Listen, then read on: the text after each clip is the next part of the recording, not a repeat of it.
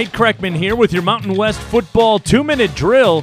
Zeke Daniels and Air Force beat Utah State in Logan Thursday night and do it via the pass. 1st and 10, Air Force. Utah State 49. Daniels on first down to throw again. Down the middle, open, caught by Peterson, in, touchdown Air Force.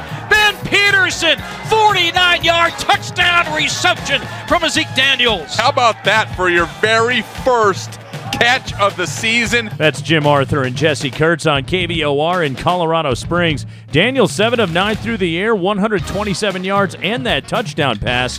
Air Force wins it 35-7 over Utah State. Of course, the ground game cranking for the Falcons. They pile up 334 yards on 55 carries, led by Caden Remsburg with 107 yards and a touchdown. Air Force now 3-2 this season.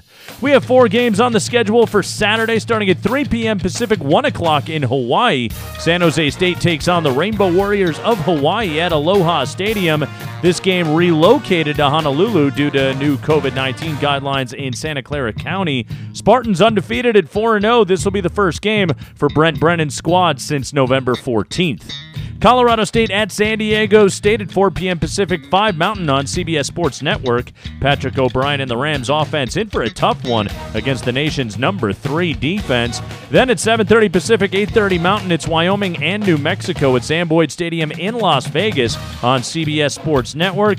And then Fresno State and Nevada also kick at 7:30 Pacific over on FS2. This one should be fun. Bulldogs and Wolfpack, 2 of the top 4 scoring offenses in the conference. Unfortunately, Boise State and UNLV had to be canceled and knocked off the schedule this week. And that's your Week 7 preview. I'm Nate Kreckman for the Mountain West Radio Network.